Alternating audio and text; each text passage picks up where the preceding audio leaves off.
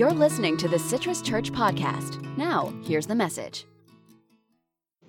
Well, as we gather together this morning and as we've sung and as we continue, I want to share the last part of our sermon series as we've been looking at this journey through the wilderness. So, Jared, thank you for leading us. Appreciate you doing that. And as we're coming to this fourth theme, what we've been looking at is how God's people in the past have dealt with the wilderness season. And previously, what I defined a wilderness season as is basically a time when we feel like we're wandering, perhaps without a purpose, perhaps unsure of where we're going, perhaps in a very uncomfortable or unnerving type place. The wilderness in the Old Testament in the Bible was a place you didn't go, at least not willingly. It was an unknown, chaotic place. And God brings the people out into the wilderness because to get to where they need to go, they have to go through this space to get to the promised land. And there's some things that they need to learn about themselves and about God during this process. So we've been looking at how can we walk faithfully in our own season of wilderness. And the question I think that has really been at the forefront of everything that we've been talking about is this particular one. Do I want to survive or do you want to live? I think that's kind of an obvious answer. I don't think anybody's going to be like, I don't know, I'm good just surviving, right? Like, let me just kind of get through at the bare minimum. I think all of us want to live and live fully and deeply and richly. But the way to do that is to go through challenges and to embrace the things that are around us that we can't change and to try to change the things that we can. So I think all of us would answer this question of, well, yeah, I want to do more than just survive. But let's dig into our scripture today and look at what that really means, because this was the question before the Israelites as they came out of Egypt on their way to the promised land is, are they just going to survive or are they going to live, right? So to read our scripture for today is Michael and Kirsten Stewart, so I'll turn it over to them for our scripture this morning from Exodus. Hi, good morning. We are the Stewarts, and we're reading scripture this morning. The reading this morning comes from Exodus 17, 1-7. The whole Israelite community broke camp and set out from the Sin desert to continue their journey as the Lord commanded. They set up their camp at Rephidim, and there was no water for the people to drink. The people argued with Moses and said, "Give us water to drink." Moses said to them, "Why are you arguing with me? Why are you testing the Lord?" But the people were very thirsty for water there, and they complained to Moses, "Why did you bring us out of Egypt to kill us, our children, and our livestock with thirst?" So Moses cried to the Lord, "What should I do with these people? They are getting ready to stone me." The Lord said to Moses, "Go ahead of the people and take some of the Israel elders with you. Take in hand the shepherd's rod that you used to strike the Nile River and go. I'll be standing there in front of you on the rock of Horeb. Hit the rock, water will come out of it, and people will be able to drink." Moses did so while the Israel elders watched. He called the place Massah and Meribah, because the Israelites argued and tested the Lord, asking, "Is the Lord really with us or not?" Thank you for sharing the scripture with us this morning.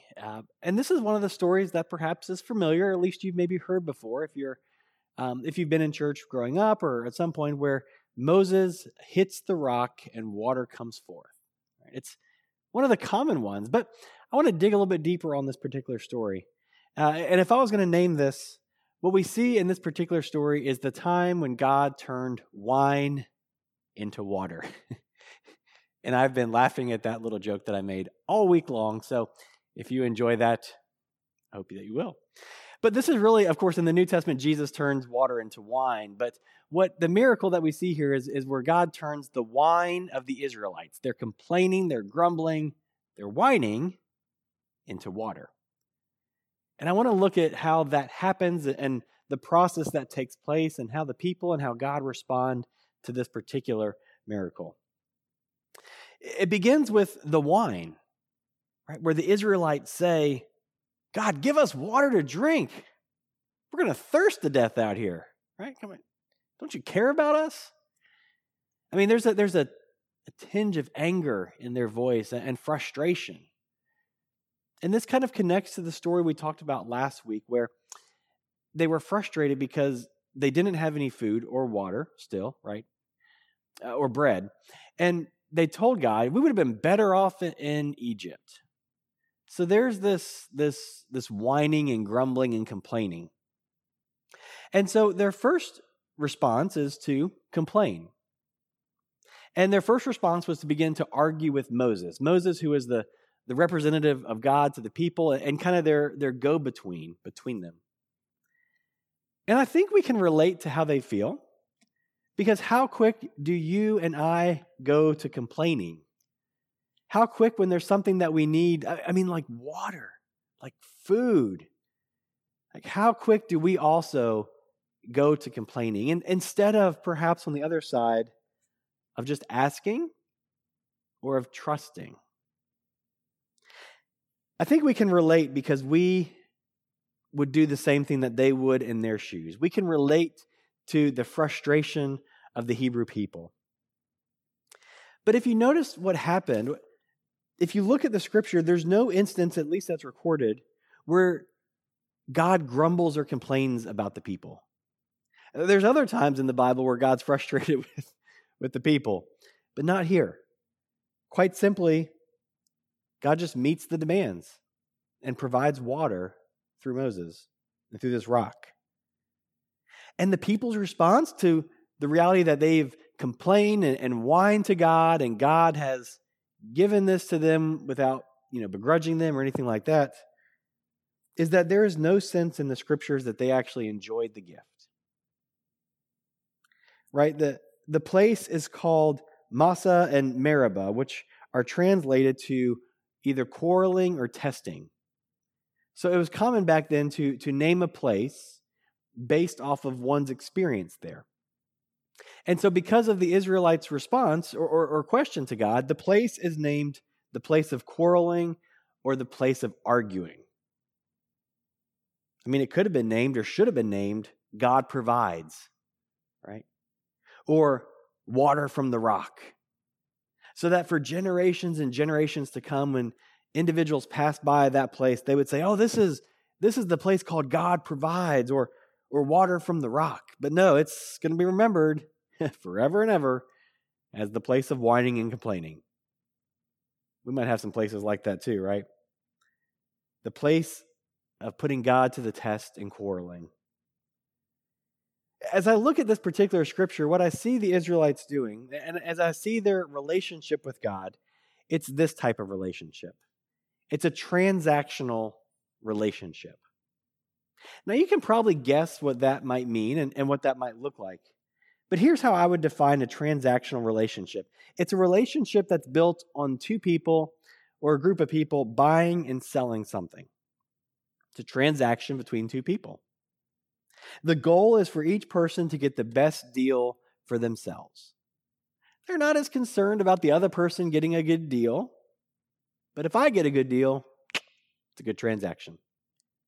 All right, the example for me is that a few months back, we sold one of our cars. And in doing that, my goal was to get the most reasonable amount that we could for our car. And the individual who bought our car also wanted to get the most reasonable price for that car. And so I presented a price and they responded back, and we went back and forth transactionally, each offering what we want until both of us felt like we could walk away as a winner. The relationship has not kept up since then. I have not been checking in and saying, hey, how was that car for you? Do you feel like you got a good deal? Like, let's go get coffee. Let me learn more about you and your life. And beyond the sale of the car, I want to get to know. We have not talked since the sale of that car. And that's kind of the expectation of a transactional relationship. But these kind of relationships are more than just selling and buying things. I mean, carrying on with the car example, driving our car is really a transactional experience. The goal is for me to get what I want, which is to get where I need to go, and for me to get there as quick as possible. And I'm not really worried if everyone else around me is having the same experience, right? If they have more delay in their day, it doesn't bother me much. And we know that this is a transactional relationship because the times when we are surprised or caught off guard when we're driving is when someone else goes out of their way to make room for us, right? Like when someone could pass us, but they slow down because you've got your blinker on and they let you over. Or when someone gives up their turn at a light or at a turn or at a four-way stop in order to let you go and kind of waves you along and you think, holy cow, thank you, right? They take a transactional relationship and they flip it around and they make it different. And that surprises us because we don't expect it. Now, the truth is we have these kind of reactions and relationships all around, but we have these kinds of relationships in our life also. The Reverend Derek Weber puts it this way: when the transaction between God and God's people becomes so utilitarian, what gets left out is our joy and our gratitude and our worship and our life. What gets left out is everything that matters in a life worth living. I like that quote. And I resonate with that quote. And that quote kind of cuts a little bit to the core, doesn't it? In our life of faith, we can get caught up in the same idea too of just a transactional relationship between us and God, or between us and other followers of Jesus, or between us and the world. I heard on the radio they were talking about prayer, and I made note of this because a lady was talking about her experiences with prayer and how sometimes her prayers can get maybe dry or a little bit one-sided. And she said it this way, and I heard it and I wrote it down, so it's not exactly, but she basically said, I start off my prayer, I pray for my grandmother, I pray for world peace. She laughed and said, I pray for my cat. I pray for how much I'd like a newer car. And she said, and then it just kind of rattles off and devolves into a list of things that I want. How many of us can relate to that kind of prayer? I mean, I can. And I think that's what happens to us when we go through these kinds of hard seasons, and especially when we go through a wilderness season, which we're in now. And just because everything is kind of green and the weather's a little bit cooler, and perhaps there's some things that are going well, I want us to remember that we're in a wilderness season. This is a hard season in a lot of ways. And so the problem with this idea of a transactional relationship is it views God as a vending machine. And I've got to give credit where it's due. This idea of God as a vending machine came from a pastor in Tampa named McGray DeVega. And I've always resonated with that idea of God as a vending machine because that's the kind of relationship we have with the vending machine. When our daughter Addison was young, we used to live in downtown Orlando. And they've got the big branch of the library there. And so we would often go on Friday on my day off or on Saturday to the story time that they would do for little kids. And we would walk over and we'd go in and we'd sit down for the story time and we'd check out some books and we'd read a few books. And then on the way out, we would almost always stop at this little vending machine that they had off to the side. And at the vending machine, we would basically walk in, we would approach it, we would select the thing that we wanted. It would give us joy. It would give our daughter joy. It was kind of like an experience. And we began doing this every couple of weeks when we go there. It wasn't anything expensive, just, a bag of chips or something like that. And that transaction would give us joy and excitement and something we would look forward to. But I'd be honest with you, I never thought about that vending machine the moment after we left. Right? We enjoyed the chips. We enjoyed the moment together. But that transaction was just momentary. I didn't appreciate the vending machine. I didn't send it cards. I wonder how it's doing tonight when the lights are off and everyone's gone and it's there by itself. And we've got to be careful because that's what can happen in a wilderness season with God is we have so many things that we need that are tangible. I mean, they're not asking for like a new car or a new camel here in the scriptures. They're asking for water. That's a necessity of life. You and I have some necessities of life that we need right now. There are things that without it, we will not survive. And so we might also feel like this of just saying, look, God, here's the deal. This is what I need. Boom, boom, boom, boom, boom. I need them. And we might end up more in a situation of whining and complaining and grumbling because of what we don't have. We all know that there is more, but we can get stuck in these seasons with God. And it happens in the wilderness because of the necessities and because we're tired physically and emotionally and spiritually. And because of that, we can get stuck with the wine, just like the Israelites did too. I was reminded that in the vending machine, it was Cheez-Its is what we would get every week, which are my favorite. I do love some Cheez-Its. I want to ask us, what is the alternative? Right? Like Jacqueline said here in the comments, what's the alternative to just these grown-up kind of Amazon wish lists that we can kind of offer to God? To me, the alternative becomes a transformational relationship with God. So instead of just a transaction, it's a transformational one. So I want to spend some time getting at that question of how do we embrace a life of joy and faith? How do we lean into what God has given us and trust that there will be enough when we need it as we go forward?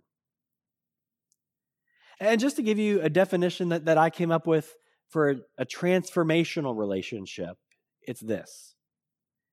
Transformational relationships are based on trust, they're built over time, and they're other-focused. I think that they involve trust, that they're built over time, and they're other-focused. And the truth is, you know what a transformational relationship is because you have these. Maybe you'd like more, maybe you'd like them to be deeper, but we have relationships that are transformational, that are built on trust, that have been built up over time, and that are focused not just on what I can get, but what on others can have also. So I want to look at what this setting in the Bible could have looked like if it was a transformational relationship. Right? They still could have brought their problem to Moses or to God, but instead of saying, God, give us water to drink, we're thirsty, and you don't care about us, you don't love us. I didn't say that. They didn't say that, but it's probably what they're thinking, right? What if instead they said this, God, would you lead us to water? And what's implied in a statement like that is trust. That God is good, that God understands what we need, and that God provides. God, would you lead us to water? We're thirsty. It implies trust. Perhaps they could have said, God, we know that you've provided in the past. I mean, this is the same generation that just was pulled out of Egypt, that saw God's miracles before Pharaoh, that was ushered through the sea onto dry land. Right? We can struggle because we don't see miracles as much often, but they saw this. So what if instead they said, God, we know that you've taken care of us. We know that you provided in the past. And so even though we don't see it now, we believe that you will. And what this says is it reminds us that transformational relationships are those that are built over time, that remember what's happened in the past and the trust that has been done and the provision that's happened, but also expresses our concern and our struggle. A transformational relationship with God doesn't mean that we never tell God what we want or what we need. It just means that we frame it different and that we understand it different. And so instead of it coming from a grumbling or a whining place, it comes from a place of relationship with God. And so this can look like a couple of things for us, and I want to kind of dig into each of these three things. And the three things are that it was first built, that a relationship like this involves building trust. And so one of the ways that we can do this as followers of Jesus is that we can begin our prayer with a statement of trust. As the person said on the radio, it's easy to just begin and kind of rattle off the wish list or the need list that we have before us, right? Or maybe just kind of the common things. We get stuck in that rut. If we turn it around and we become a little more intentional, we can begin our prayer with something like, God, I know that you're trustworthy. I know that you can be trusted and that you've always provided for your people. Help me to trust in you. Let me break that down a little bit. What's happening here is that we're saying, I recognize who you are. And so instead of making it first about what we need and what we want, we're turning it around and saying, God, this is about you. And we're reflecting on who God is versus what we need. And so we're reflecting on the reality that God is trustworthy, that God has provided in the past, And we're also expressing the struggle. God, help me to trust in you, because what's implied there is that I'm having a hard time with it, but I want to, and I know that you're trustworthy. God can handle that. Trust grows in safe spaces. This is true in our relationships, because if we're in a relationship that is trusting, we feel open and we feel safe. We feel that we can share things that are hard or difficult or that others might not hear right, but this person will, because they know us and they know our heart and we know theirs.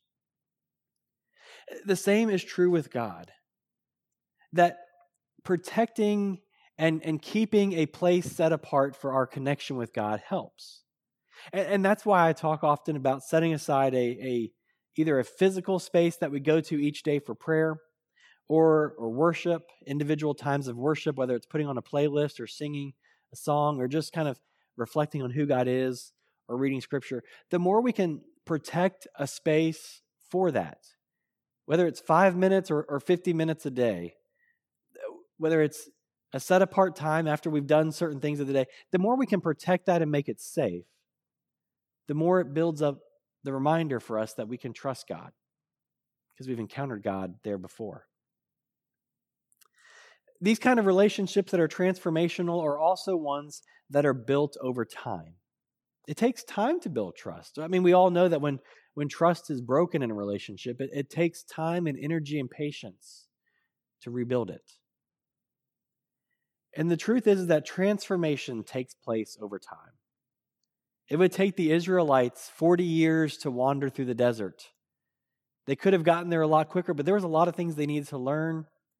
There was things that God was bringing them around. We remember in the scriptures that it says that if God took them the short path, they would have encountered a lot of other cities and civilizations, and they would have encountered war, and they would have quickly turned back. So God had to take them the longer but less war-torn way because he understood who they were. The upside of that was it built a relationship between the people and God over time. The truth is that God is in the long game with you. Right? God is in a long-term relationship with us and desires to see us transformed over time. And so our relationship grows over time with God. One of the ways that we can help do this practically is by journaling. Maybe you love it, maybe you loathe it. The power of journaling, whether you're writing a bunch of pages or if you just write a couple of notes about the day, is in a hard season you can look back. And you'll see some areas where God has provided, and you'll see some ways you can say, oh wow, that was my prayer a year ago. I guess God did take care of that. Or maybe God did answer that, or it worked out in this way. For me in this season, one of the things I'm thankful that I did was I journaled about our experience when we began starting Citrus Church before we had a name or anybody was connected with it or we were even together. And I can look back on, this is a hard season for us as a church as it is for everybody. And I can look back and I can say, God provided back then. This thing that we're doing is bigger than me or us or anything, that God is working in our community. And so journaling helps us to remember what God has done in the past. And that helps us to trust in the present. The third thing about this kind of relationship is that it's other-focused. Have you ever thought to begin your prayer this way? God, what's on your mind today? Right? God, what plans do you have for me today? Like, I know what's on my agenda. I know what I've got planned, but what are you up to? I don't often hear an answer to that. I mean, honestly, I don't ever really hear an answer to that. What that does for me is it just helps me to focus beyond myself and to think about what is God doing, and that helps me to pay more attention to others, and it just gets me out of my head and my stuff, right? These are some practices that we can do that will help us to move from the wine, right, into experiencing the water and the refreshment of God. And unlike the Israelites in this moment, being able to appreciate the gift. And so perhaps the area isn't named, or the season isn't named the time of our complaining, but instead we can name it the time that God provided. So these kinds of transformational relationships are by definition an experience where we are changed from one thing to the other. where our thinking is changed from one way to another, where our actions towards others become different, and where our relationship to God can, if we've gotten stuck in a vending machine type relationship, where that can be transformed into a more fulfilling and life-giving relationship.